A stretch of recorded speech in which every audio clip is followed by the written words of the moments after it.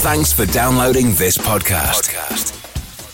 It's for personal use only and must not be rebroadcast, reproduced, or used in any form without permission. Tell your friends they can get their own copy by searching iTunes for Radio Le Mans or visiting radiolemans.com.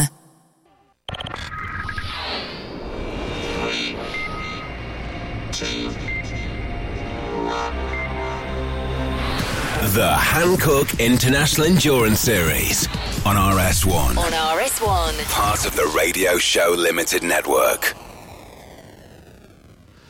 Good afternoon, everybody, and welcome along to the first European Championship race for the Hankook 24-hour series for GT and TCE.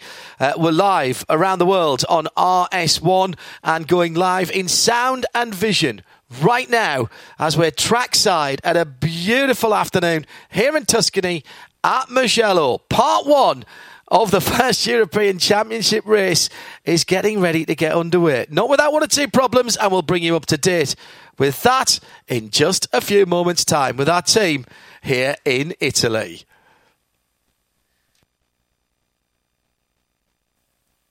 It's the 24-hour GT and 24-hour TCE series, and we are ready to go racing in Europe for the first time in 2019. Good afternoon, everybody. I'm John Hindorf. The Radio Show Limited team are here in force this weekend as we have a 3 plus 9 hour, 12 hour of Mugello competition for this Hankook-powered championship. We could not have any better surroundings to do it in. The weather's played its part as well. We did have a bit of a problem earlier on with the track breaking up, and that's knocked everything back just a little bit. The surroundings here are absolutely superb. Provincial Italy at its very, very best. In the Autodromo di Mugello is nestled in a natural amphitheatre. Well known, of course, for motorcycle racing here, and the fast-flowing nature of the circuit suits the two wheels very well, but has also shown its worth in the last couple of 3 years in this endurance racing series as well. We weren't here last year because the track was being resurfaced at this time of the year. So we've put it back on the calendar this year because we all enjoyed coming here so very much indeed. Dubai is now but a memory in the early part of January. The 29th and 30th of March, that's this weekend, and we're here at Mugello for both TCE and GTE. And you'll notice that they run right through the whole of the calendar. They are locked together this weekend. We'll head to Spa in Belgium in April, and then in May it's off to the Czech Republic, back on the calendar again for 12 hours at Brno. First of the European 24-hour races is at Portimao, down to the south of Portugal and the Algarve circuit. And then one of my favourite events of all time. It's just got a great atmosphere. End of August, beginning of September, the locals turn out in force, but bizarrely not till 10 o'clock at night after they've all had their Saturday night dinner, the 24 hours of Barcelona at the Circuit de Catalunya. And then, of course, we're off on our travels again, dust off the passports as we head to the 24 hours of Kota on the 15th to the 17th of November. I've been absolutely blown away by this circuit, by the weather. I have to sit in a commentary box. I don't get to experience quite as much as Nick Damon. He's down on the grid. John, good evening. So I thought, what shall I do? I know, I'll do a grid walk about the grid. Now, come here, Seb, because this is very exciting. Now, look at this. This is the hallowed pole position spot for motorcycle racing. Marc Marquez, Valentino Rossi, Jorge Lorenzo have all sat on there. Now, obviously, one of the things you have to do is a weather report. And as you can see from this young lady's hair, it's very windy at the moment. We had a couple of burly Creventic boys actually holding up the pole position sign. Now, also, talking about our grid assistants, if you are on the left-hand side, as the 3, 5 and 7 boards are, fantastic, in the sun. Over here, the poor ladies are a bit chillier. And certainly, I think the lady holding board 6 probably regrets her choice of outfit. Perhaps wants something over the cover of the shoulders. Let's see if we can grab a quick word with Peter Fry. He's been centre of all this fun. We have the cars rolling onto the grid. Peter, it's been a difficult day. Yeah, we had some struggles during the day. Yeah, the track was a little bit damaged and that caused a delay, so that's why we also now later than the plan was. And the damage, was it broken a drain or had a drain collapsed? What had happened? It was something on the side of the track, and they could repair it, but it was very important that not all the teams were driving over that point. So, yeah, they informed. Am I right? They're going to do some more repairs to the same place overnight? Yeah, for sure, to make it very good. Yes. Super. Now, the good news, John, is I can hear cars. That means cars will come round to me. Not very long, but to get round to me, John, they have to do a lap of Mugello circuit. Can you talk us round it, please? Oh, if I must, Nick, there's the circuit diagram on the start-finish line. This is a track that has a brilliant compromise in terms of setup requirements because there's a 1.142 kilometre main straight, there's about a half a kilometre middle straight, there's some very, very slow hairpin corners that seem to go on forever, more than 180 degrees, a couple of them, where you need a lot of mechanical grip, and there's some insanely quick sweepers and entrances to corners, particularly down at Arrabbiata 1 and 2, which is where they had the track problems. The good news is that we have got cars out on the circuit. Track limits are being watched. We had a few transgressions in qualifying, which meant sometimes were taken away, and it will be being watched in this first 3-hour segment as the cars will come round at reduced speed. The top of the hill at turn 3, effectively, which is Borgo San Lorenzo. A lot of the corners actually are named after local towns and villages. First corner is San Donato, which is a local town, by the way. Poggio Secco means dry hillock, but there is a Poggio Secco as a little village not so far away down the road. Also, we've got the town of Palagio, that's turn 11. But my favourite is definitely Arrabbiata 1 and 2. It means angry or mad or enraged, or I particularly like infuriated, because it is a corner that you absolutely have to nail. Double right-hander, downhill to the first part of it, uphill to the second part, and it is super committed part of the track that you have to really get right. 15 corners around this circuit, a mixture of left and right. But there are more rights than there are left, it being a clockwise circuit. Although, interestingly, the final corner is the long left-hander at turn 15 that runs onto that 1.141 kilometre strength.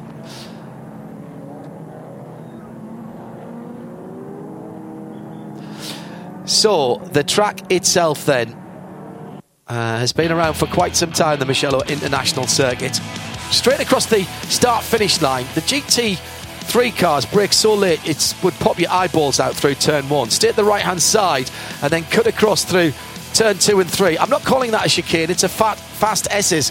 Up to 4th, maybe just snatching 5th before down to 3rd, still doing over 120 kilometres an hour through 4 and 5. Through Casanova at 6, stay on the right-hand side of the road to come back for 7. Then Arrabbiata at 1 is 8, 162 miles an hour, well over that as you go through 9. 10 and 11 down to 110 kilometres an hour.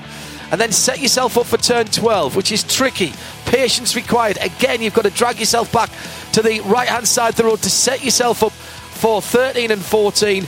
And then it's another waiting game at 15 to get you back onto the start and finish to run down to finish the lap of Mugello International Circuit. 5.2 kilometres, just over 3 and a bit miles. We've got some cars. And Nick Damon is delighted because he's the highlight of any Creventic Hankook powered weekend is Nick Damon on the pit straight talking to people. And so here's Nick's pre-race preamble as he ambles up the pit. Well, I've ambled as far as pole. I've ambled to Tom Onslow Cole. We didn't get a chance to have a good chat with you, Tom, after qualifying. Have you discovered why you're 0.7 faster than everyone else? Did you cheat? Not that we know of. No cheating. Oddly, that was a kind of an evil laugh you did then. It was like you're going to stroke a cat or something. So you're just that good, are you? Well, you don't want to say that, but Maybe. I really think we just got everything right. It's quite tricky here with traffic, especially. It's very hard to pass. There's no extra space. You know, the grey areas beyond the white line, everything is green and grass here, so it's tricky to get around traffic. And we had a fairly smooth run. I got a couple of clearish laps and got the tyre in also. It's always important with this Hankook when we have to start it from cold. Tim Muller starting the race. Normally, the fast pro starts, keeps out of trouble. Why the choice of Tim? Hey, you don't know that that's not the case. Have you seen this guy drive? I guess you might be a tad swifter. Yeah, we want to get Tim in the car and give him a good solid start to the race and start ticking down these hours, really. As we all know, with these split races, you know, today is almost a qualification race for tomorrow, and we're managing that. Thank you indeed. And Tom's quite right. Of course, there's 3 hours of the race. The point is to be still on the lead lap, because you'll obviously all... Joseph Crowell. Joseph, weird day so far. Happy with the qualifying of the Scuderia Praha number 11 Ferrari, the reigning from 2 years ago champions? Well, I think it's not bad. We're still pretty close, as you can see. It's not far away. And the race is long, which is, as always, so we need to survive not only first few laps, but really the distance of 12 hours, which is still half of 24 hours race. You're obviously big regulars at Creventic, but normally you're the only Ferrari. There's 6 of you this time. Does that affect the way you approach the race at all? Well, it was a pretty big surprise when I saw the entry list, but at the moment we are pretty happy with the pace, because we are the fastest Ferrari at the moment, which is important for us to have the benchmark, let's say, and to set the benchmark for the Ferraris. So it's great. We hope that it stays like it is, but it's great. You know, we have a bigger crowd, let's say, with the Ferrari cars. Thanks, Joseph. Joseph, currently, that car starts third. In second place, a bit of a surprise in some ways, but another Mercedes. It's the number 10. It's the Hoffa Racing machine. Christian Frankenhoek is about to... I'm going to ask a driver we haven't spoken to very much. It's Alexander Prince. Alexander, the new boy at Hoffa, with a bigger job to do, because your wife's off doing her learning, which means that you and Michael have to do a lot more of the driving. Yes, this will be the big job this weekend for us. Sadly my wife cannot be here, but we hope to do the best. Yeah. Were you surprised that Christian put it on the front row? Not really. We expected it a little bit. Like always, we hope that he's doing the best job. And with P2, it was a perfect lap. Yeah. So it was the best he could do. This your first time at Mugello? Yes, my first time. And your thoughts? It's amazing. It's a really amazing racetrack. It's just pure fun, especially with the whole team and the car. It's unbelievable. It's just amazing. Alex, thank you very much. There's a man who's certainly got it all. Right, so we go in fourth place. It's the 88 car, which is the Parhofer Breukers Audi. This is the car which won at Dubai. Not sure who's starting that, and I can't see Rick at the moment, so we'll meander on. It's not all about the guys at the front. 2 Lamborghinis in 5th and 6th. You've got the Amsters Keen and Kajula 77. It's off a green. Look at that's kind of a virulent yellow, and the other one's virulent green. Apparently, the one thing you need to have is a virulent colour. Let's have a quick word with fifth place. Oh, I've been pointed off to Patrick Kajola. 5th place start. Happy with that? Yeah, the race is long, so I think the main thing is to go clear through the first corners, and then we will see.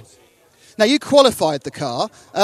Is it a good qualifying car, or has it been set more up for the race? I mean, the race, we'll see if it's good, but what we have done in free practice, everything feels very good, so I'm very confident. The team has done a good job, so I think the race will be good, yes. Great stuff, thank you indeed. Oh, just fell over someone's bicycle helmet, which is never a good thing. Got a gap on the grid here in position number 2468. Not quite sure who should... I haven't got a grid like everyone else. I have no grids. This should be the Edex Sport car, and I can see Paul Lafargue. I'll just... Paul, where is your car? In fuel. No, in fuel. Paul, how are you feeling? I understand you had some problems with your back last year. Is that now better? I think he's he's better beyond last year. Okay, thanks, Paul. So he'll be waiting for his car to come from fuel. I assume they've had a bit of flexibility given the condensed nature, because normally at this point, with the pit lane closed, the car will be trapped, but they're looking like they expect to land in point 8. Now going past all the Ferraris in the world, including the Andrea Montemini car, which is the 47. Andrea, welcome to Creventic. Thank you, welcome, and I'm very happy to be here. It must be great for you. Italian car, Italian track, Italian circuit, Italian driver. Exactly. What we can expect? Very happy. I mean, it's very nice championship. Very good looking. I saw the first race and I was there looking in Dubai for the first race. It was very nice even over there. So here it's even better. Obviously, you are a very, very experienced driver, many, many years. How much racing do you do these days? I did GT Open Championship last year, so this year I start with this championship and we see for the future. Everything in a Ferrari or different? Always. Always a Ferrari. That's an Italian for you. Andrea Montemini, who I'm sure I remember being one of the people who used to be on the first version of the F1 game on the PS1, often causing backmarker troubles. But that's obviously wasn't really him. That was, of course, a avatar. Now we come to the American 85 car. And, I've got a choice. Shall I talk to Charles? Shall I talk to Joe? It's Charles Espinel. Charles, long way back. Is that a result of the confused morning we had? No, not at all. We did one set of tires. We went out and did our laps, and everybody else kept going. And we're fine here. It's a long race, and, we'll stick to our strategy. What is your strategy? Calm and cool. Keep it clean. I mean, the key thing is to stay on the same lap as the person in the same class as you. Is that really all that matters in the first 3 hours? Yeah, absolutely. Nathan's over there with his fancy computer and all those magic mind going on, and he figures out our strategy, and, obviously it works for us, so we're going to keep to it. I need to see Nathan's magic mind, or this Boris of it. Thank you, Charles. As we fond back, and now we come to the just over there, also the other side, because they're slightly out of sync because of the gap they've left for the Lafargue IDEX Sport Mercedes. This is the normally the favourite, but way back, the 91, now in black, which of course is the well-known Herbert Motorsport Porsche. But of course, there's now two of them. There's a 91 and a 93. There's Robert Renauer. Robert, quite a long way back in qualifying. What can you do?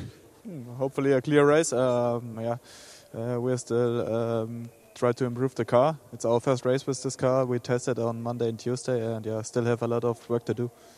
How much extra work or how much extra, distraction is it, the fact that you're running two cars here for the first time?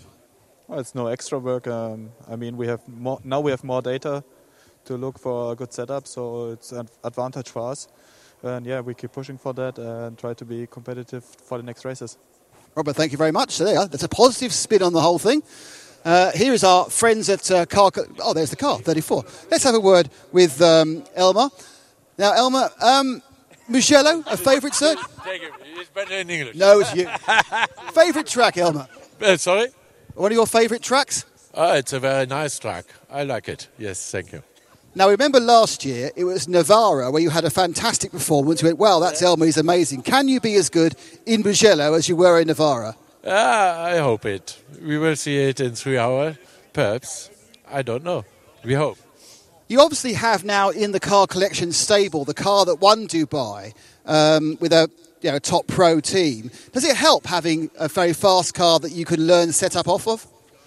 Oh, yes. But we have a good team with car collection and Audi, so I think we are very good to do it myself.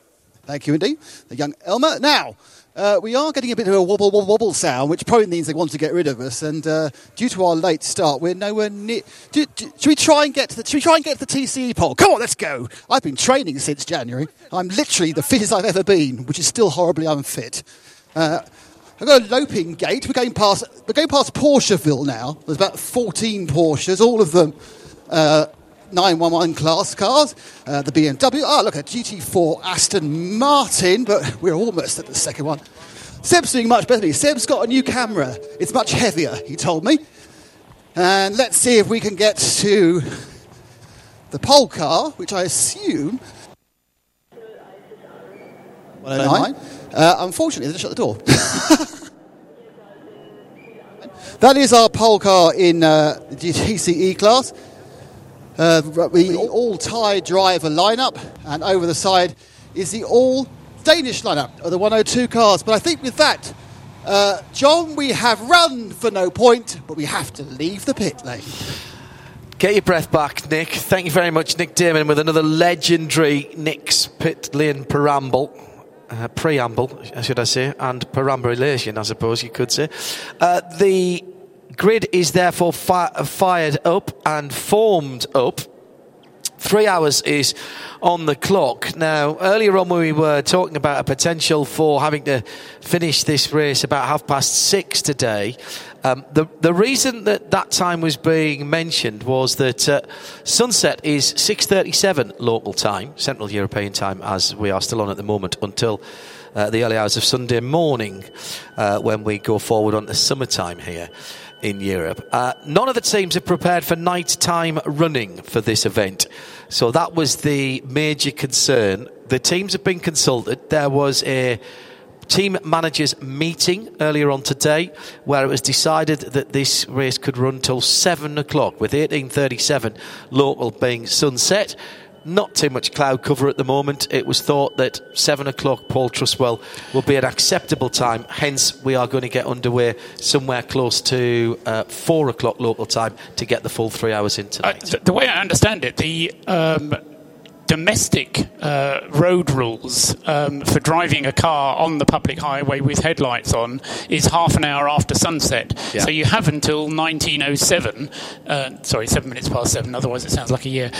You have until 7 minutes past 7 to put your headlights on if you were driving on the road. So yes, all these cars have headlights on anyway, and they will no doubt have their headlights on from about 6 o'clock onwards, I would think. And as you say, the weather is good, but it does mean we get 3 hours of racing tonight, so this afternoon and into this evening, and I think it's going to be cracking. You've already talked about the difficult strategy calls that have to be made. In effect, you've got a safety car which is going to come out at the intervention, bring everybody to a halt, and then get going again. So whatever fuel you've got on board, when you finish this race, you have to restart with the same amount of fuel in the second part of the race. Whatever tyres you've got on the car, you have to keep those on the car. Everything has to remain the same. You're allowed to take the driver out and send him home for some sleep. You're allowed to change the driver then for the second part, but apart from that, it all stays very much the same. So it is crucial what you do, whether you refuel just before the break or whether you gamble on there being a code 60 just after the break in the beginning of part 2, and then you might be able to refuel without a great deal of cost at the beginning of the second part of the race. Green flag lap underway, the formation laps. There are 2 formation laps behind the safety car, and then we'll have this 3 hour part underway, John. Thank you, Paul. Johnny Palmer is our third voice in the booth. Joe Bradley will be our second voice in the pit lane when Nick gets his breath back and fights his way out of the pit lane a bit later on in the afternoon. I've not been here before. You have. The characteristics of this track, perhaps not at first sight, easily suited to endurance racing, but in the last couple of days we've seen, with a bit of sunshine and fair wind and drivers working with each other, it actually works rather well around here. Oh, it's a cracking place, yeah, and maybe not renowned for endurance racing, but they used to road race here back in the 1920s. There's actually only been a closed circuit since early 70s, so relatively young track in that respect. The 5th 12 hours of the Creventic Championship. There wasn't one last year, but I think I've worked out that this will be my 4th of the 5, so I've almost done the full complement.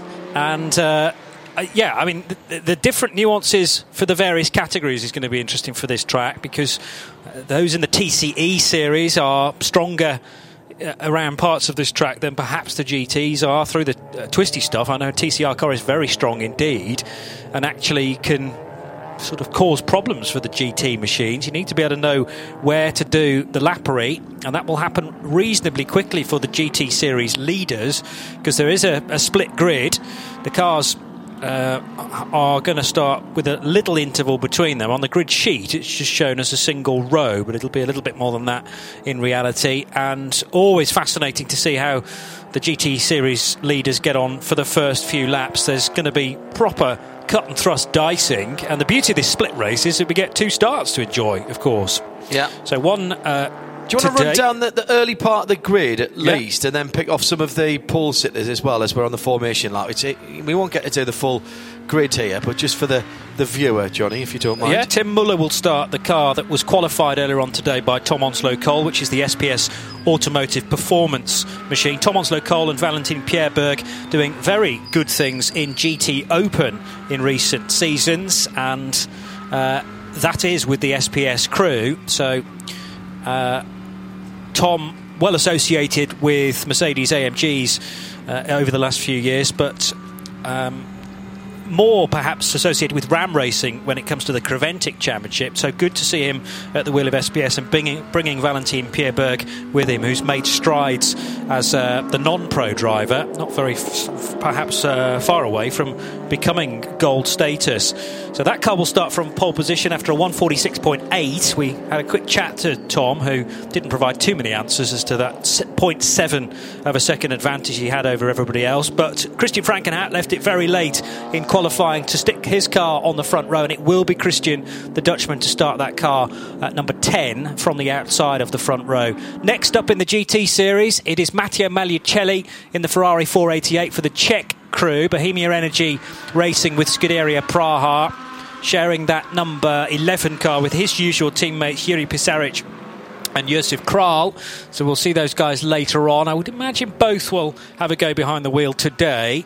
Marcus Pommer will start the 88 Car Collection Motorsport Audi, which is an A6 Pro entered car. Winners at Dubai when Dimitri Parhofer and Rick Brokers were victorious. They're joined by Marcus Pommer, the German who starts the car, and Tony Forney, the Spaniard, who weren't part of that winning lineup in the Middle East. Third row, Phil Keane at the wheel of the Barwell Motorsport Lamborghini Huracan. That's the Evo spec machine, number 77, alongside the Imperiale Racing Huracan, which is the lighter 2018 spec Huracan with the 5.2 litre V10.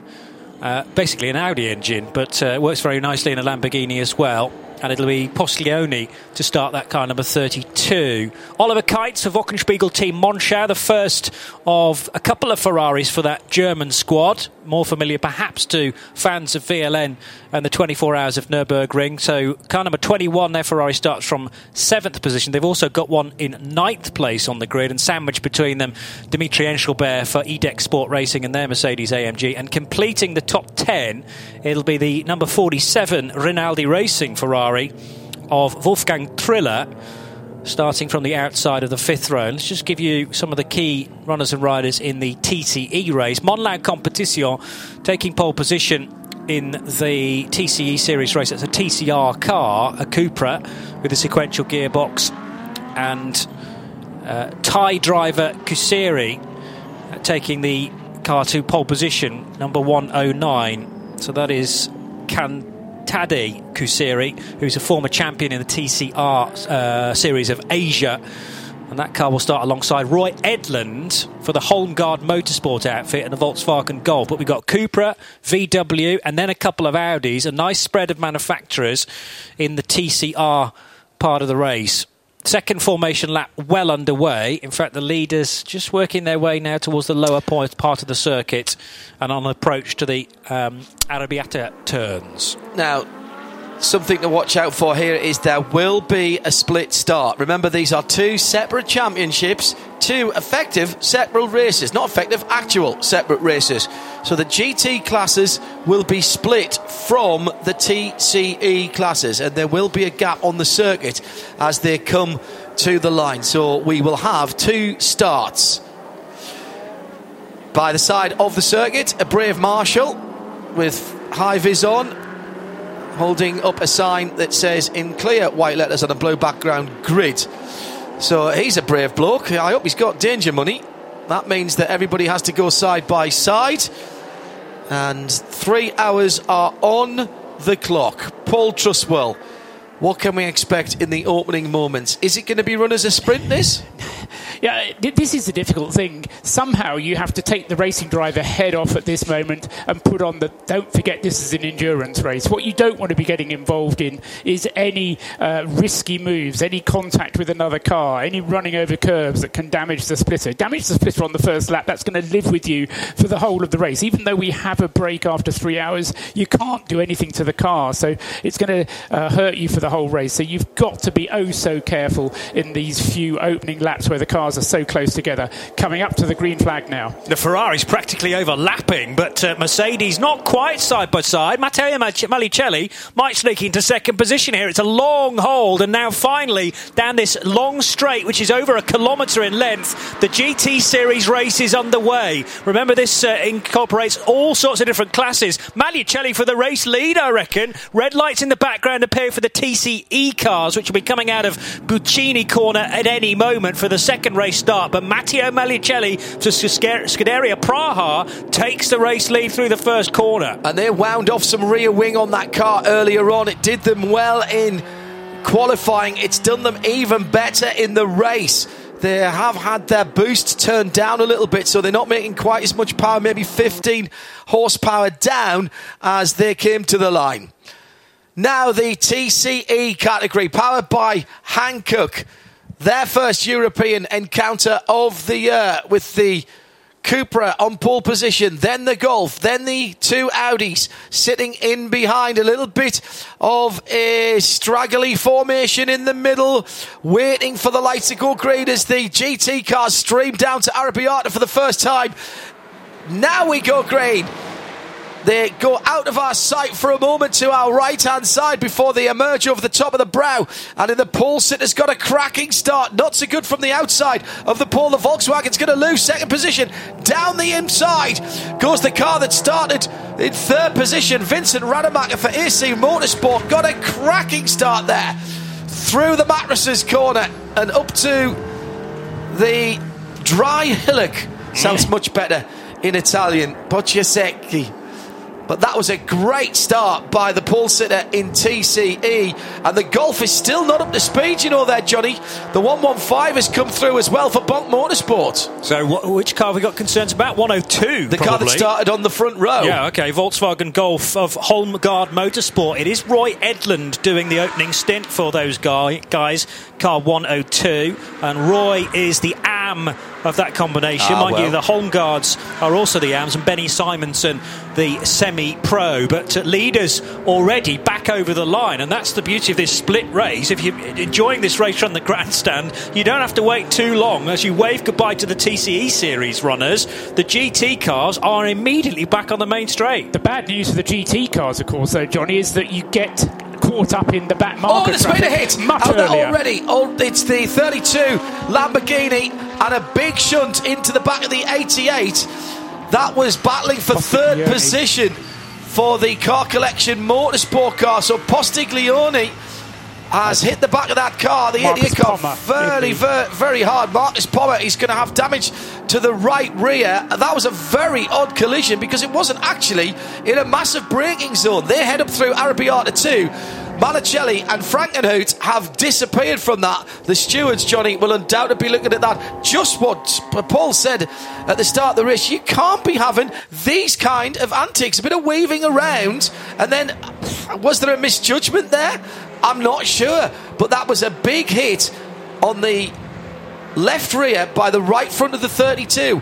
Was the 88 of Pommer moving around in the braking zone. Postiglione's got a cracking run, and he's keeping the steering wheel straight. And what are you supposed to do? Get out of the throttle because the guy's weaving in front of you. That's poor driving, I would say, from number 88, Postiglione. He's the pro in the lineup. The car wasn't qualified brilliantly well, but we knew the Imperiale Racing Lamborghini was going to be pretty swift because it's the older spec car, but is lighter compared to the 2019 Evolution Huracan, and they're still completely together because Marcus Pommer is not quite as quick as a rather rapid Italian behind, and Postiglione's going to have another go here into the first corner, I think. think, should be able to make that move stick this time with Green Huracan ahead of an orange Audi. We'll wait and see. Yes, he is. So into third position now, makes that move stick. Meanwhile, a little earlier on, Matteo Maliucelli had a really good getaway on the Richard Mille sponsored Mercedes from pole position, and that, remember, was started by Tim Muller, wasn't it? Yes, yeah, Tim we Muller. Did talk about that at the time. And so he's dropped down to 6th position. That's why I was struggling to find him. Yeah, that Maliucelli took his opportunity very well now. He's already into traffic, gentlemen. And Paul Trustwell just shaking his head to the right-hand side there, watching that contact between the 3rd and 4th position cars. Exactly what you don't want to do on these GT3 cars. Affect the aerodynamics, Paul, early on. That wasn't smart driving, really.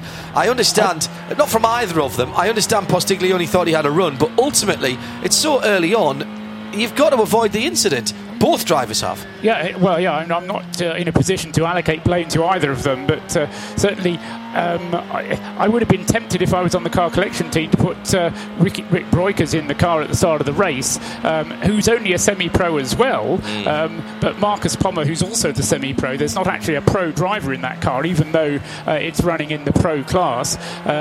They will be looking for taking as much of Rick and Marcus Pommer in the car as they can, but it was one of those situations which was avoidable, but also it was a bit inevitable. They do, especially with the Postiglione Lamborghini, he wanted to make up ground as early as he possibly could. He's up into 3rd place now. He's ahead of Marcus Pommer. Phil Keen's in the Bartwell Lamborghini. He's just behind there in 4th place. Maliucelli actually put a lead on the rest of the field of 1 second on the first lap. Since then, he's not been able to extend it anymore, but he did set fastest lap of the race on the second lap of the race in a 1:49.234. I think that's Maliucelli's ability to work a cold tyre, whereas the other guys around him maybe don't have that experience, and now they have got tyres up to temperature. Maliucelli would say the hard done to balance of performance is starting to, as Maliucelli has to go very wide indeed now through some of the TCE traffic, and was virtually off the track dropping down the hill and approaching the Arrabbiatas. That was through the left-hander at Savelli, and he now has Christian Frankenhout right on his exhaust pipes. They're going to head towards the incline at Arrabbiata, and now down the hill towards the right and the left at Scarparia and Palagio.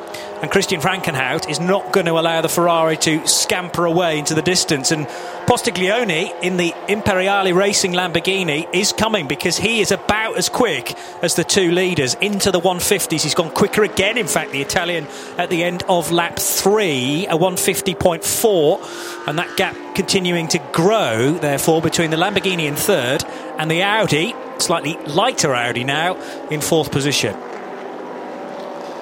So early running here in the 24-hour GT and 24-hour TCE series, powered by Hankook at marvellous Mugello.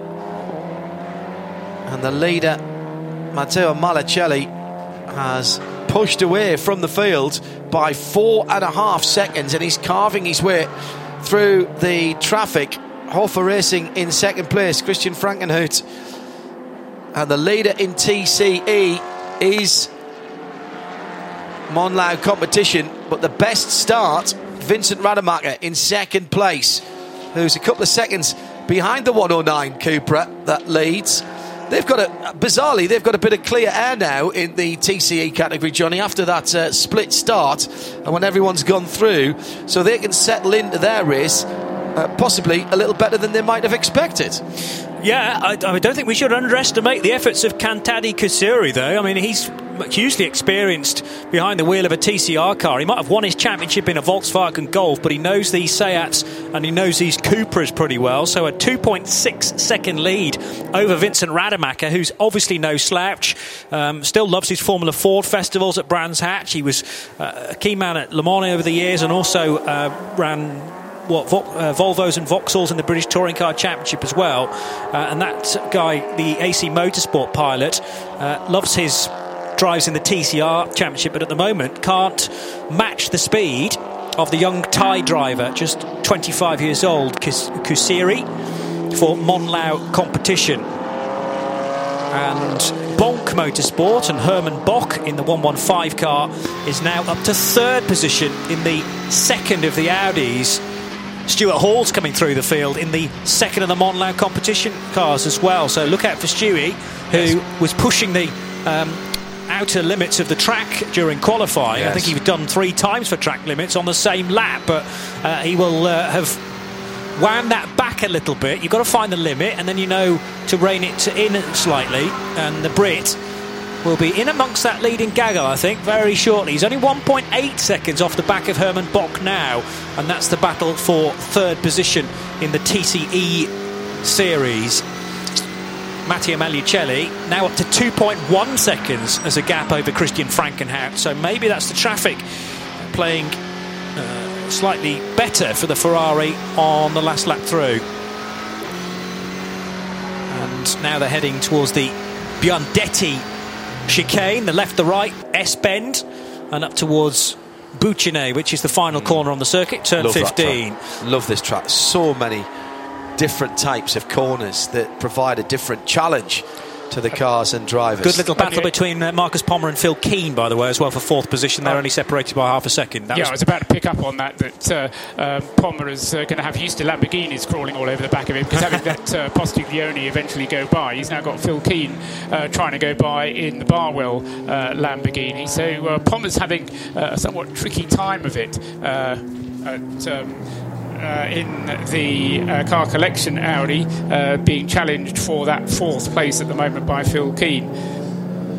It's Paul Truswell along with Johnny Palmer and me, John Hindhaugh, in the booth. It's Nick Damon down in the pit lane where the afternoon sunshine is heating up that area. It is in sunshine at the moment. Relatively quiet start other than that coming together from the 2 GT3 cars, the SP6, Nick, and nobody at the moment seemingly worried about any pit action. We have nothing at all. Seb and I have walked up and down.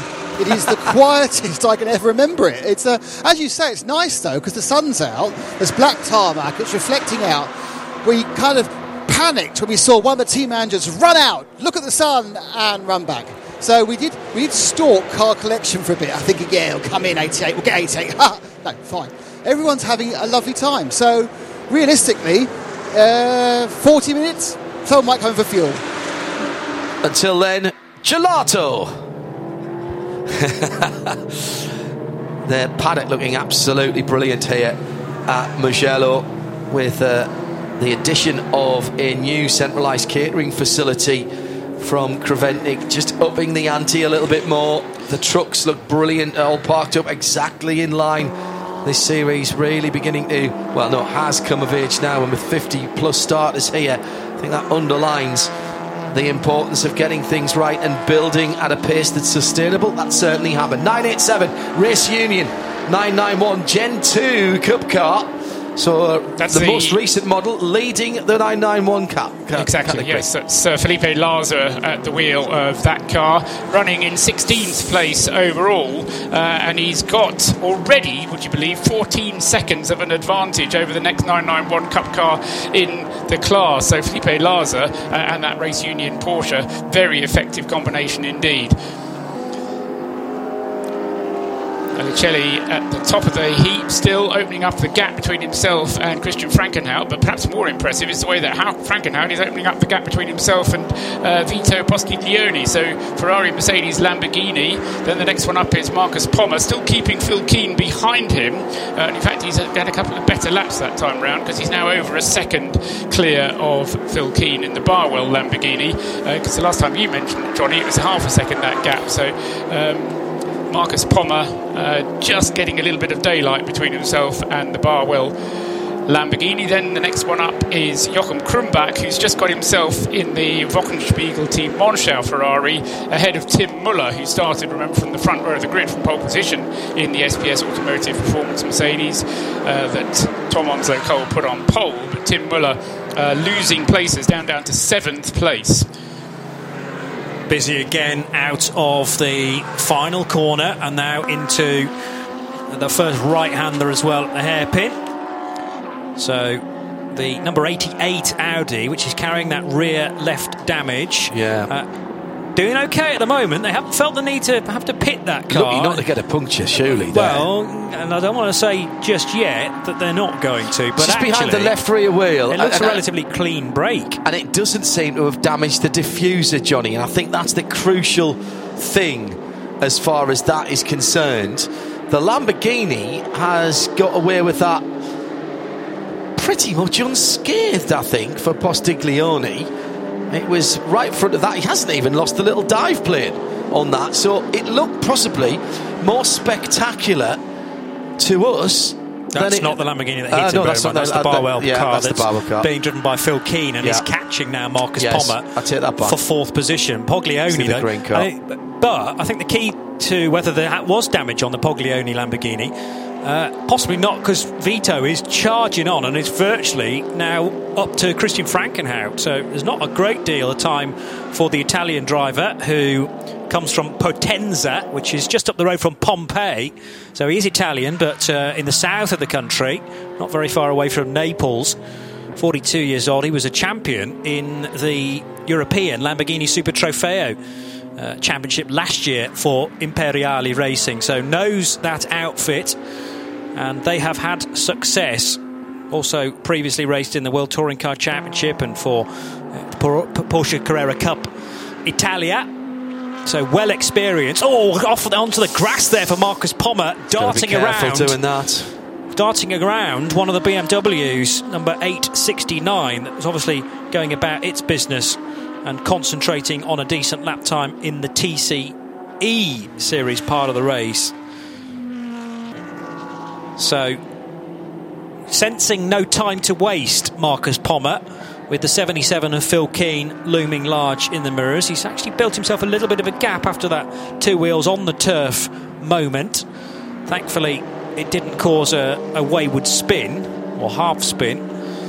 I notice they're not really paying a great deal of attention to the advice about not going wide on the entry into Arrabbiata 2 either, because plenty of people kicking up the stones there, where a hole, and a significant hole, appeared at the edge of the track during TCE qualifying, and actually it meant that the GT Series qualifying wasn't able to start until an hour later than originally billed.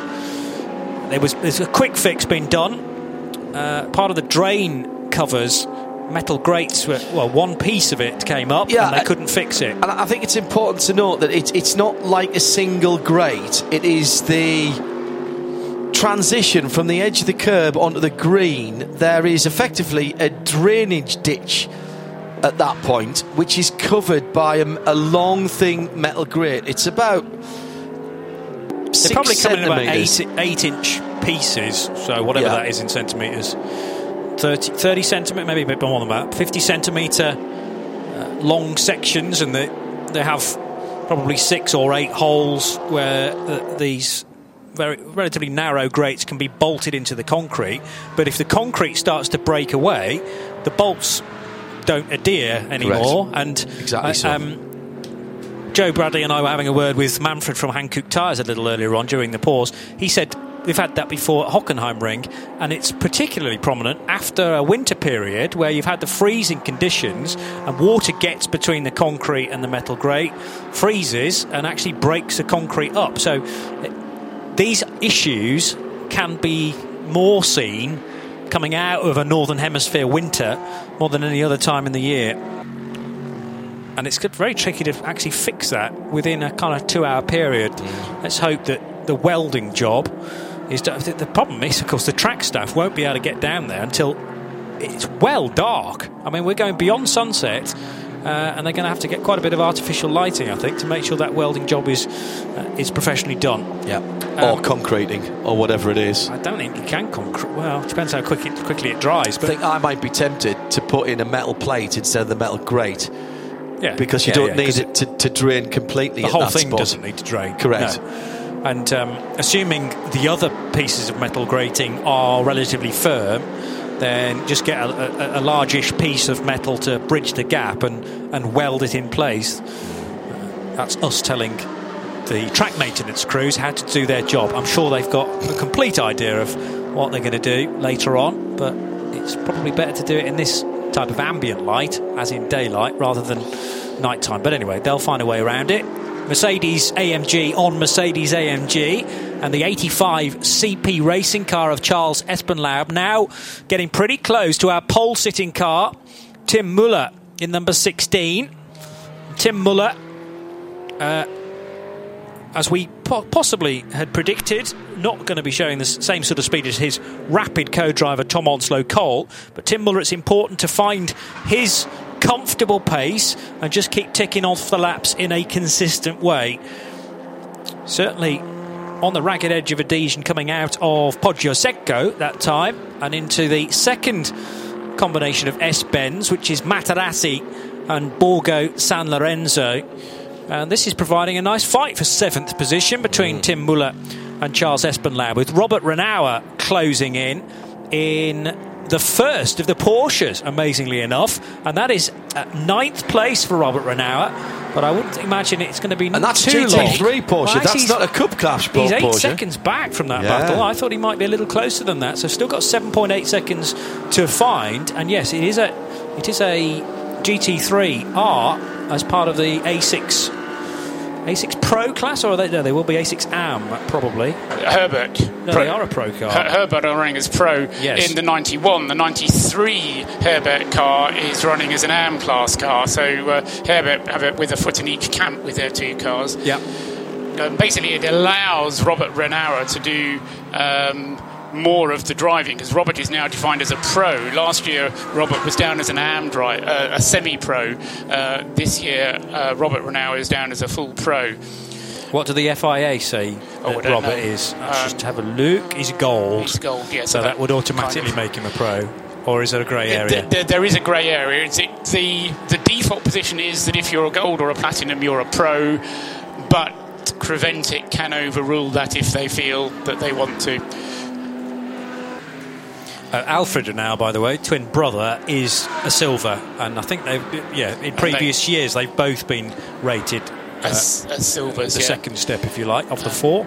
So, meanwhile, having resolved my technical issue, Matteo Malicelli's lead has crept up to some 6 seconds, and if anything, it's Vito Postiglione who's the man on the charge at the moment, because he's only now 1.2 seconds behind Christian Frankenhaus, isn't he? And the battle continuing a bit further down between Tim Muller coming under pressure from Charles Espenlaub. But Robert Renauer, as you say, was 8 seconds behind. He's now down to 6.5 seconds behind. So I suspect that Marcus Pommer is just causing a little bit of a cork in a bottle effect at the front of the field. GT4 still being led by the Hoffer Racing by Bonk Motorsport BMW M4. Michael Fischer started that car, and he is still in the lead of the class, ahead of the Aston Martin, which is in Nico Verdonk's hands, and that is 10 seconds exactly behind the BMW. I was just talking to the team before the race, and they were saying that they just don't have the pace over a single lap down the straights to keep up with the BMW, but their aim is going to be to wear down the BMW by virtue of their 3-driver team, as opposed to the 5-driver lineup that they've got in the BMW. So now we've got all of the different classes completely and utterly intertwined, with the leading TCE runner being the leading TCR, and that is the 109. This new Cupra, looking in splendid form. It is such a good platform, these TCR cars, very finely matched. Little Peugeot running again, that had a couple of problems earlier on. With a problem with the right hand door glass on that car, which isn't glass at all actually, it's plexi, but that rattling on at the end of the 1.142 kilometre straight, that's the Dan Agro Racing RCZ Peugeot that leads its class as well.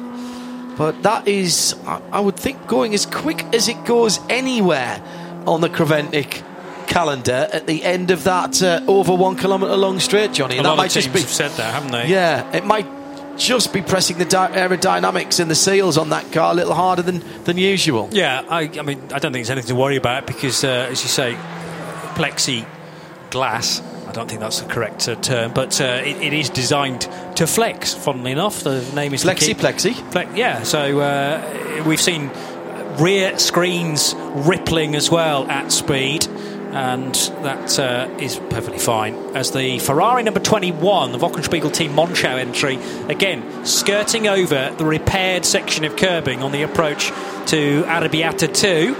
So car 21 is the second of the two Wochenspiegel Team Monschau cars. That's lost some ground since it started. Oliver Keitz doing the opening stint. They qualified 7th and 9th, and from 9th position that car is now in 13th position, whereas the other car, driven by Jochen Krumbach, up into the top 6 now, and only 5 seconds off Phil Keane. But Krumbach must have just overtaken Tim Müller, I reckon.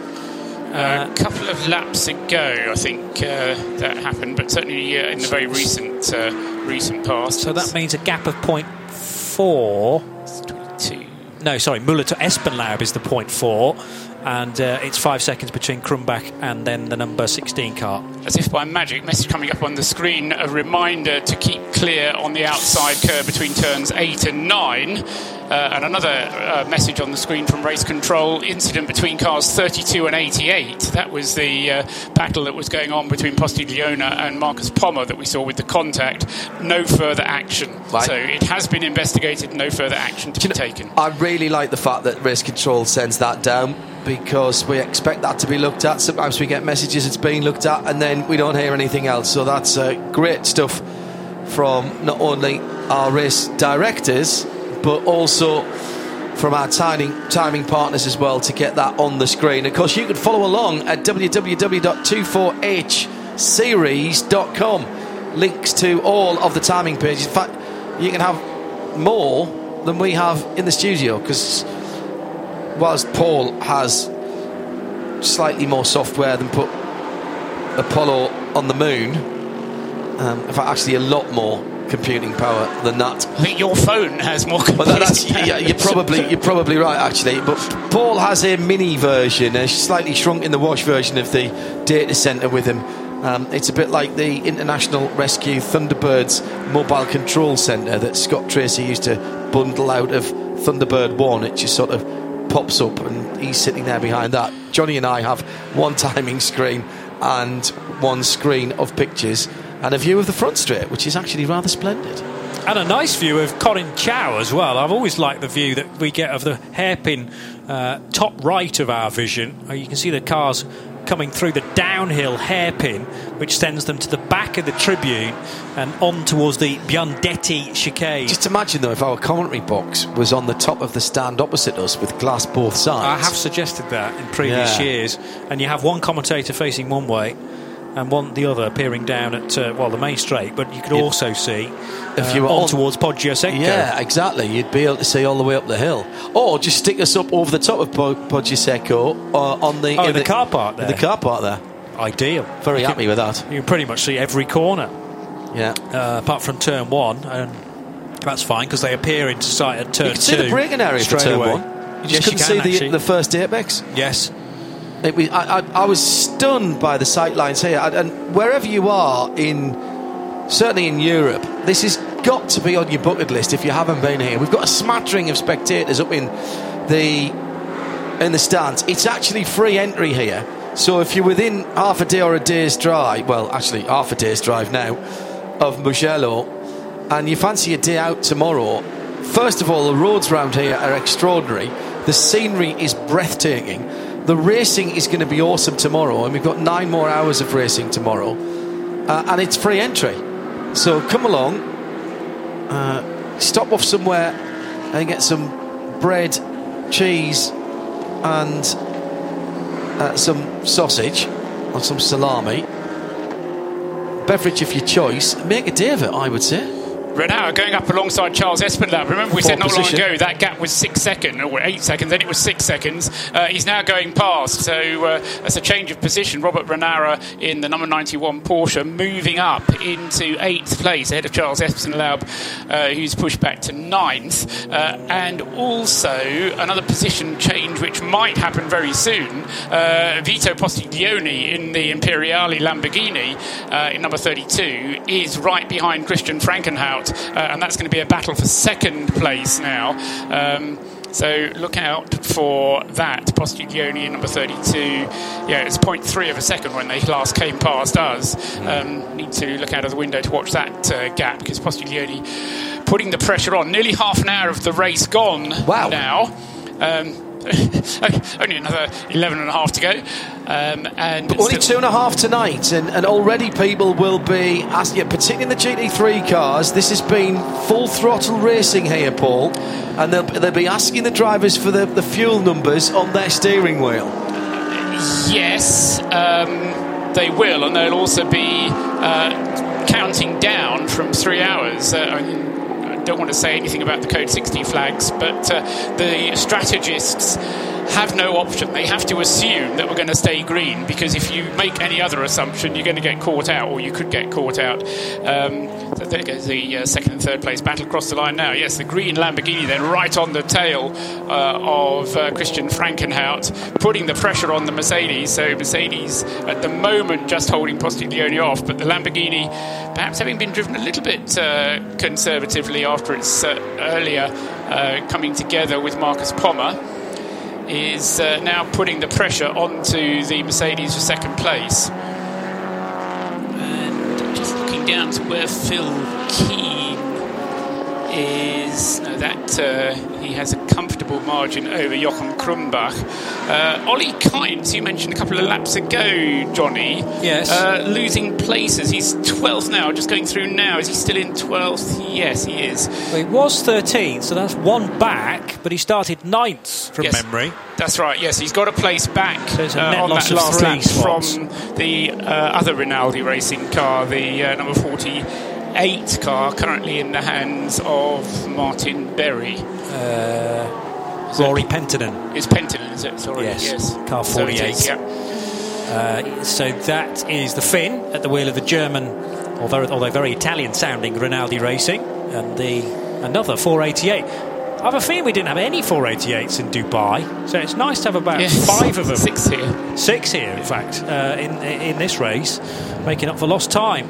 Yeah, because Scuderia Praha weren't in the Middle East. And they very often in Creventic races being the only Ferrari entrant. Yes. So 2 from Bockenspiegel, Team Monschau, and 3 from Rinaldi Racing.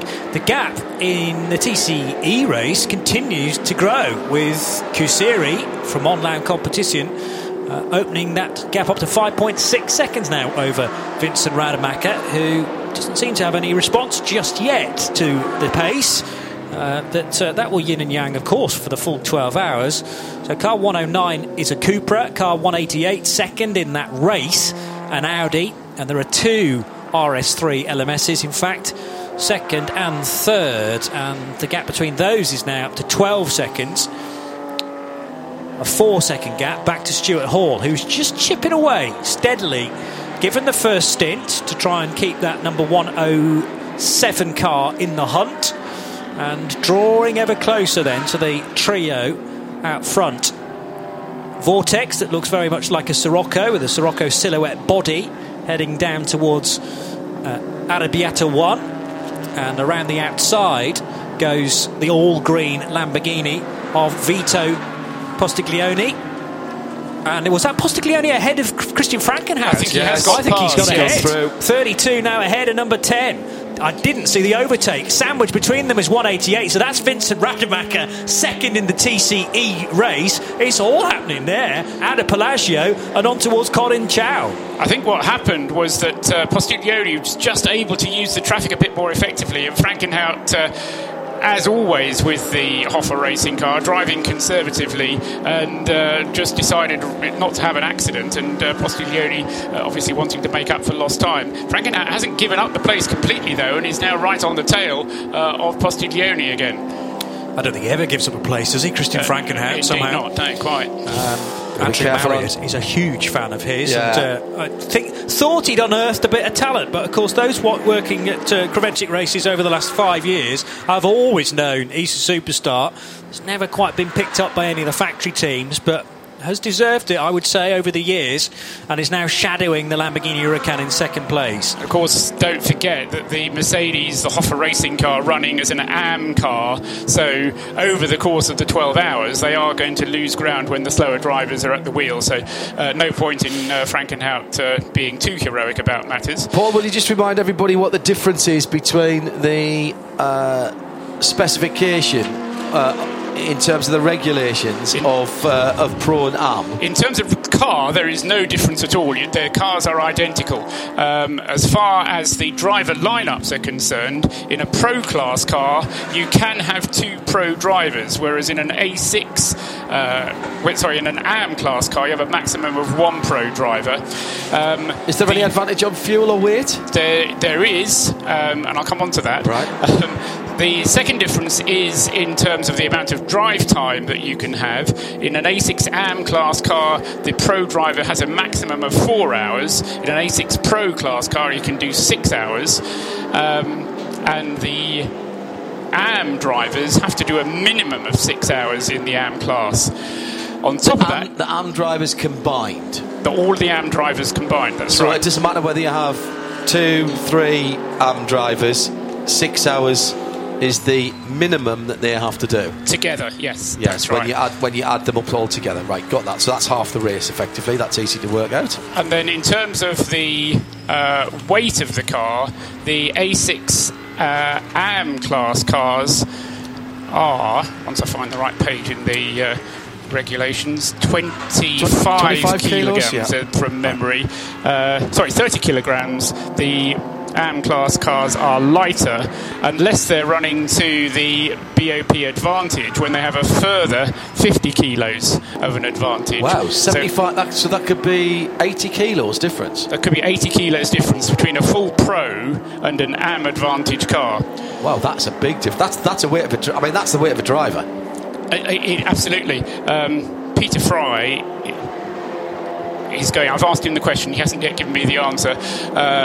If anybody is actually running in the A6 AM Advantage category, the difficulty with the A6 AM Advantage car is that you are not allowed to have a Pro driver at all on the driving strength. Yeah, I like that idea though. If you've got some decent silver drivers, because you can have but you can have semi-pro. You can have a semi-pro, yes. Yeah. And indeed, if you look, for example, at the 88 car collection car, that doesn't have a Pro driver on board, although it does have Rick Broikers. And on this list, Rick is shown as a semi-pro, which actually surprised me, because I think he should be a Pro by now. But anyway, I think this will be the last season he gets that exactly category. So. Might as well make the most of it. The number 33 sits in second position for Postiglione on home ground here in Italy. Imperiale Racing with Huracan. Now, is that the 19? No, that's the 18 car, isn't it? The Imperiale machine. And he was Imperiale's number 32. Yes, that's an 18 car. It's 2018. Sorry, It's the Barwell car. That's the 2019 it's the new car. one, correct? Yeah. Okay. Simon Reichler is behind the wheel of that 33 car that's sitting a little bit further down. Simon's in the 13th position, but he is 4th in the A6 AM class in the Audi. Nick Damon has been looking at his Tudor watch, because he's not had much to do, poor lad. This is definitely the longest we've ever gone without a pit call at the start of the race. Someone has a problem, someone breaks down, someone has a crash, someone makes a mistake. We've been going 38 minutes. No one, nothing. Oh, hang on, someone's setting up. See you in a second. Put down that ice cream. There you go. Pull down the visor, I thought you were going to say. Dimitri Enchelbert's now got ahead of Tim Muller. In fact, Muller loses 2 places on that lap, because Max Edelhoff very much part of the battle for 9th position, and Tim Muller is going to come in for fuel. Now, he'd already lost the places, I think, by the point he needed to pit, or wanted to pit, and car 16, the pole-sitting SPS Automotive Performance Mercedes is in. And the first of the stoppers. And Nick Damon dances a little jig of joy that he and Sebastian, our cameraman down there. It's a good job you can't hear what he's saying to me. But it's an interesting point that Nick makes as to how long we've been without a pit stop, because with a 55 car entry, was it, or 55 cars, actually 54 cars started, of course, because we lost the number 4 Mercedes after that free practice shunt this morning. But with 54 cars in the field, and we got 38 minutes through the race before we even had a single pit stopper. So we'll hope that degree of reliability continues, and presumably the SPS Automotive Performance team will be doing a driver change at this point, I would have a guess. Nick Damon could probably update us on that, Nick. Yeah, there's no driver waiting. Unfortunately, there are dolly jacks. So our pole sitter appears to have hit problems there. They have got fresh tyres, but they're now not laid out in the 4 corners. They've just brought out dolly jacks. There is no suited and booted other driver. Oh dear. So that's the car that was qualified so well by Tom Onslow-Cole, who was the joint Pro-Am champion last year with teammate Valentin Pierberg, who he's racing with this weekend. I hadn't realised the fight for International GT Open in Pro-Am last year was so tight, because 2 crews finished on the same points. So actually Onslow-Cole and Pierberg won it on countback of number of victories. They had a great season in 2018 and have brought it to the Creventic Championship with the SPS crew, but that is far from the ideal start. It's all about staying on the lead lap, and I don't think they are going to without an hour complete yet for Friday. You can still come back from this, because it's 12 hours after all, but it's tough. It's hard nowadays with the... they've been off. The car's been off on the right-hand side, and he has broken the front right end. If Seb can give you the front, the suspension's gone on the front right, but it's a lot of scuffing there. Now, that's the barrier, isn't it? That's tyre. So I'm afraid that Tim has been off and collected some gravel and skidded across and clunked the actual steering arm. So unless he was helped off, this is an error.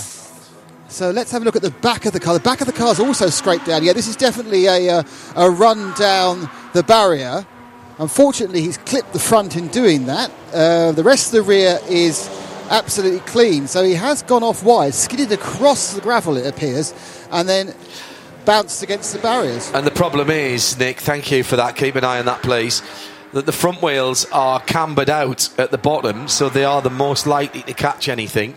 The rear wheels tend to be tucked slightly more under the arches, and that looked very much to me as though a wishbone or perhaps something even more fundamental at the back of that car had gone a bit awry. Interesting, though, looking at the lap times from that car, the SPS Automotive Mercedes, there's no lap time that sticks out as having lost any particular time. So I think it was Tom earlier on who was saying that there isn't much grey between the track and you get straight into a bit of grass and then straight onto the wall. So Tim didn't really lose very much time. Obviously, he's losing time now in the pits, but on whatever caused that damage, was able to bounce off the barrier and keep going.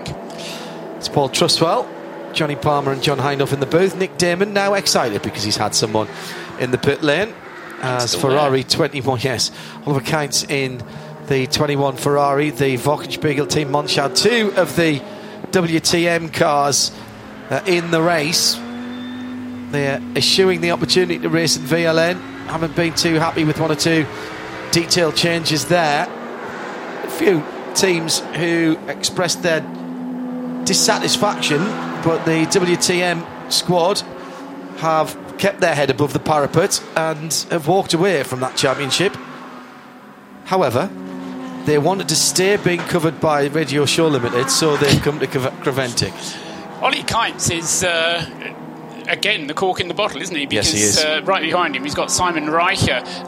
at the wheel of the car collection Audi number 33, and then behind that is Rory Penttinen in the Rinaldi Ferrari 48, and behind that is another Rinaldi Ferrari number 47, Wolfgang Triller, and the whole lot of them are separated by not very much indeed, just less than a Ferrari length between all three of them. And that's 11th on down over. Ollie Kynes in 11th position. Yes. Yeah. And they've Ollie inherited that 11th with the pit stop for Tim Muller, so before that he was in 13th, got back to 12th, having got ahead of one of the Rinaldi cars, but since then has been dropping away, and I just wonder whether that car's carrying some kind of problem, because Ollie Kynes is not slow, and unless they've done something in the setup of that car. Well, he's just put his headlights on, so that'll make it go much quicker.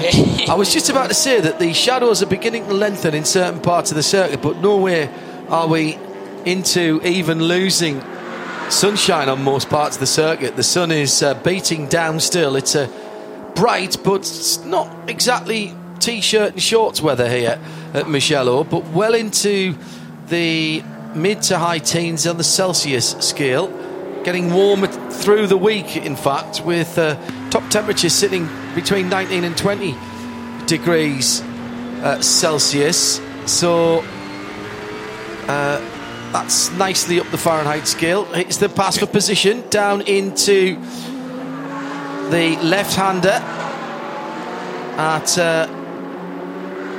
now where was that? Was that turn 4, Johnny? They're now heading down the hill towards the right and left, and then the two Arrabbiatas, so that was probably turn 5, I'm thinking. Borgo San Lorenzo, Materassi the left, Borgo San Lorenzo the right, and then they start to head down to the lowest part of this Mugello circuit. Felipe Larza also losing a couple of positions on that lap, still leading the 991 class, but Jürgen Hering and Jimmy de Broeke, Jürgen Hering in the Herbert Porsche, the 93, the AM class Herbert Porsche, and Jimmy de Broeke in the Speed Lover Porsche, both managing to get past. And another pit caller in the shape of the 987. Oh, that is the Felipe Larza. That's why the car's dropped down. It's because Race Union 991 Porsche into the pits. That's car number 987. And of course that will not appear straight away in the pit lane, because that has gone to the fueling area first. Yes, 46 minutes of the race elapsed. Felipe Fernandez Larza racing a Scuderia Cameron Glickenhaus car just 6 days ago. To some effect as well, actually. The 51 car did pretty well, with Thomas Much and Frank Meyer, the other drivers, joining Fernandez Larza. So won very their class. different. They won SPX. They did. There were 2 cars in it, but yes, they won the class. That's what the press release said. True. Mind the press release of the car that came second said we came second and the Glickenhaus came one off last. Yes. Hey, there's always a way to spin things. 68 degrees Fahrenheit tomorrow is what we're seeing, and looks like there's more problems for that 987. Thought that might be a bit early. Nick, what's the score? It's a puncture rear left. That's already been replaced and taken off. Not seeing any sign of contact or damage, so that is a tyre that's just gone down. Hopefully it's just a bit of bad luck, or gone on the stone, and it's not gone on the edge of one of those curbs or possibly on that big hole. But that was a driver stayed on board, top up. He got 4 new tyres, one of which they took off was very second hand. Yeah, that is a good point about the issue at the exit of the curbs on the effectively the little bit of straight between Arrabbiata 1 and 2, the infuriating corner.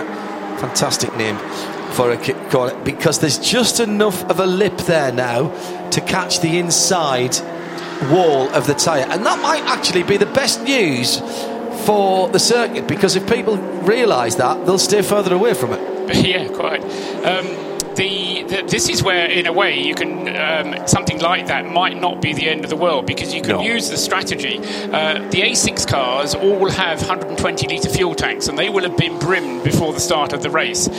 Most of them will be limited to putting either 90 or 100 litres in at every pit stop. So you've got a 20-litre cushion, as it were, of fuel that you can play with. So what you may choose to do is to come in a little bit early, put in the maximum amount of fuel that you're allowed to do, but get it right up to its 120 litres again, and then you've got a little bit more leeway to play with the race at the end of this first 3-hour section.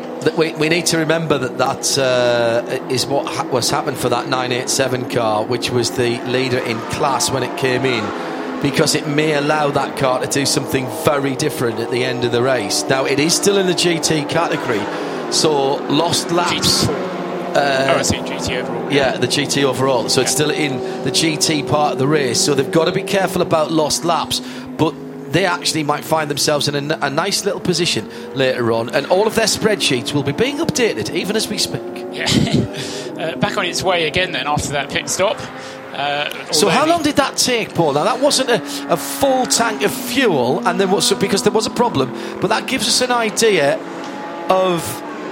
I would reckon... How far are we in 2 here? minutes 49 seconds from pit in to pit out. 2 minutes 49. Does that include the fuel then? That includes the fuel, yes. Right. So I reckon that's... For one of those cars, that's probably a half to 2/3 of a tank of fuel. I'd say you're looking at about 3 minutes 10 seconds for a normal routine pit stop, fuel, tyres and a new driver. Which is a lap and a half, isn't it? Yes. Probably a little bit more than that. It is about a lap and a half for the GT3 cars, for the SP6 cars.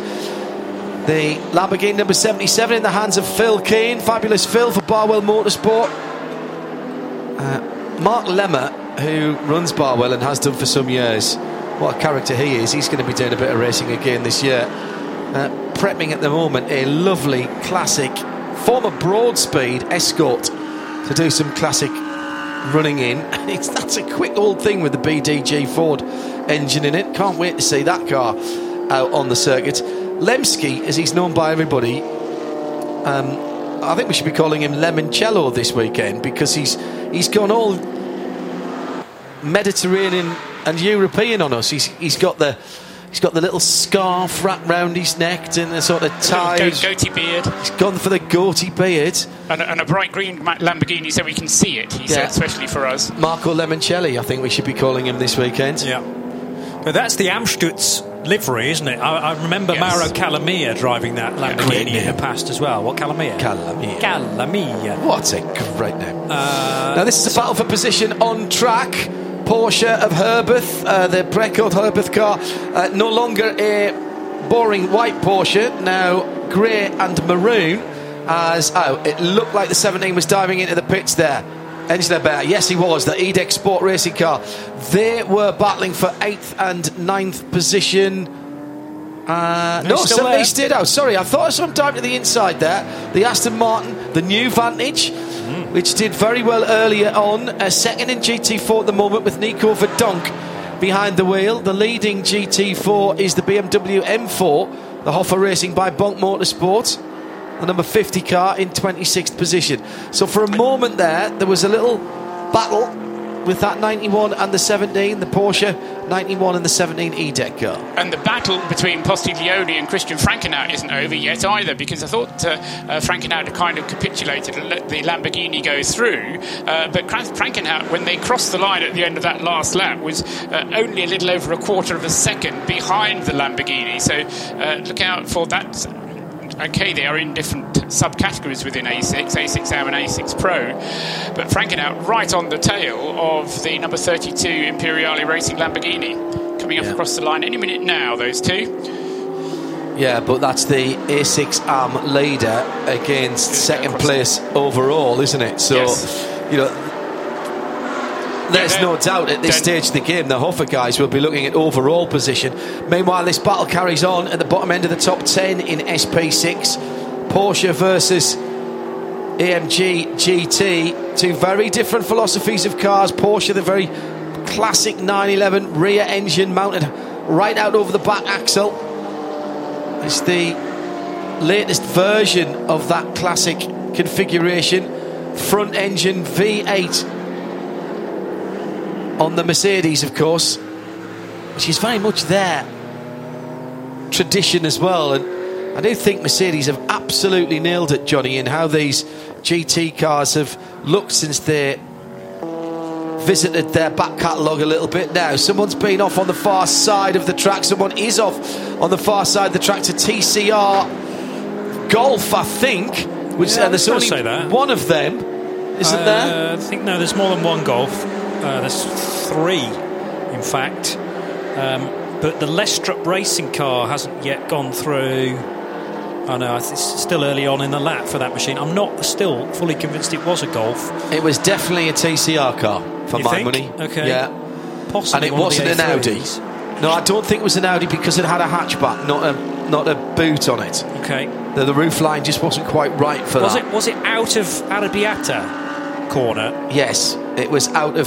So somewhere in the middle sector, I'm looking out for a car that hasn't appeared yet. There's a heck of a lot of dust. The great thing about timing system provided by timeservice.nl is that as soon as a car goes missing, we tend to get a question mark next to it, so it shouldn't take too long before we can identify that machine. Top 3 cross the line with the second and third less than a second apart now, and then 4th and 5th are less than a second apart as well, as Phil Keane has caught the car collection Audi.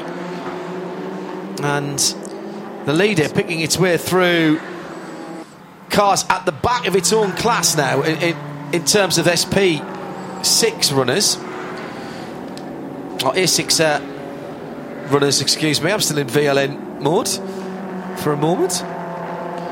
Oh, guys, there's a lot of guys running out wide, and the entrance to Arrabbiata 2. Well, whichever car it was that went off on the exit of Arrabbiata 2, Johnny, it's continued. Might have been the Vortex V8. Which took them a minute and 1 second to go through the final sector.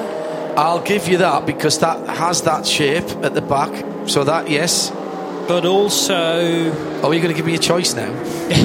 Well, also the BMW E46 from WEC Motorsport had a rather slow sector as well, unless they got tangled up together. Well, if there was a yellow flag as well, they'd have slowed down to go through the sector with a yellow flag. That's a very good point. It might be neither of them. Although whether they will have done or not is quite another matter. True. Just checking down to the lap chart. 13 cars on the lead lap at the moment. 13 remain on the lead lap, and with less than an hour of the race gone, 55 minutes of the race gone, our third pit caller comes in the shape of the number 47 Rinaldi Ferrari.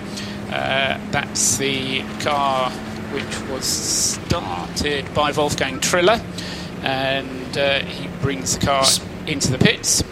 Synchro Motorsport Honda Civic, and that car is not up at speed, I don't think, sitting in 17th position at the moment in its division, which will put it where in class? Second in class. Is that being leaned on quite enough? Doesn't seem to be revving, if I'm honest. It's Alan James behind the wheel. He's a sharp driver. Love that dark red and black livery. Well, maybe I'm wrong. Last lap time was what? 2:04. No, 2:08, and he's best at 2. No, he's all right. Maybe lost a little bit of time when he was being lapped, but that's fine. Second place in A3 for yes, correct. Alan, and 25 and a bit seconds off the back of René Rasmussen in the Dan Agro Racing Peugeot RCZ, which was in strife a couple of occasions today. Once at the end of free practice, once at the beginning of qualifying, but it's leading its class now. So they've, so far had all their mistakes in sessions that kind of don't matter, don't count towards the race result anyway. No, indeed. And 25-second lead is pretty decent after barely an hour's running.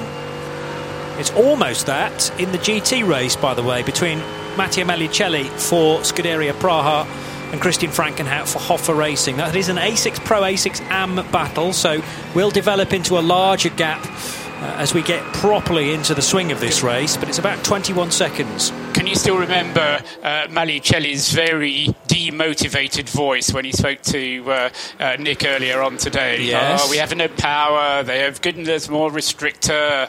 And, I mean, give him the green light, check the start of the race, straight into the lead at turn 1, and he hasn't been headed. All he's done is to just get further and further away at the head of the field. Postiglione in for fuel.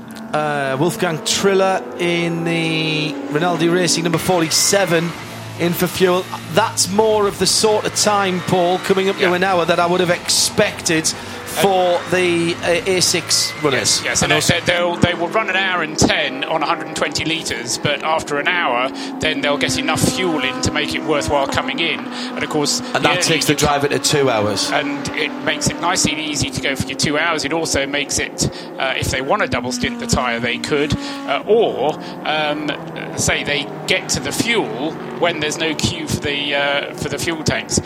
The advantage about leaving it until an hour and 10 is that if you would have had a code 60, then the people who have come in after an hour get caught out, because everybody else can come in under a code 60 situation, which would be better. Pit lane doesn't close, just to stress, when you have a code 60, if we have a code 60. Yeah, that is a very good point. Throughout.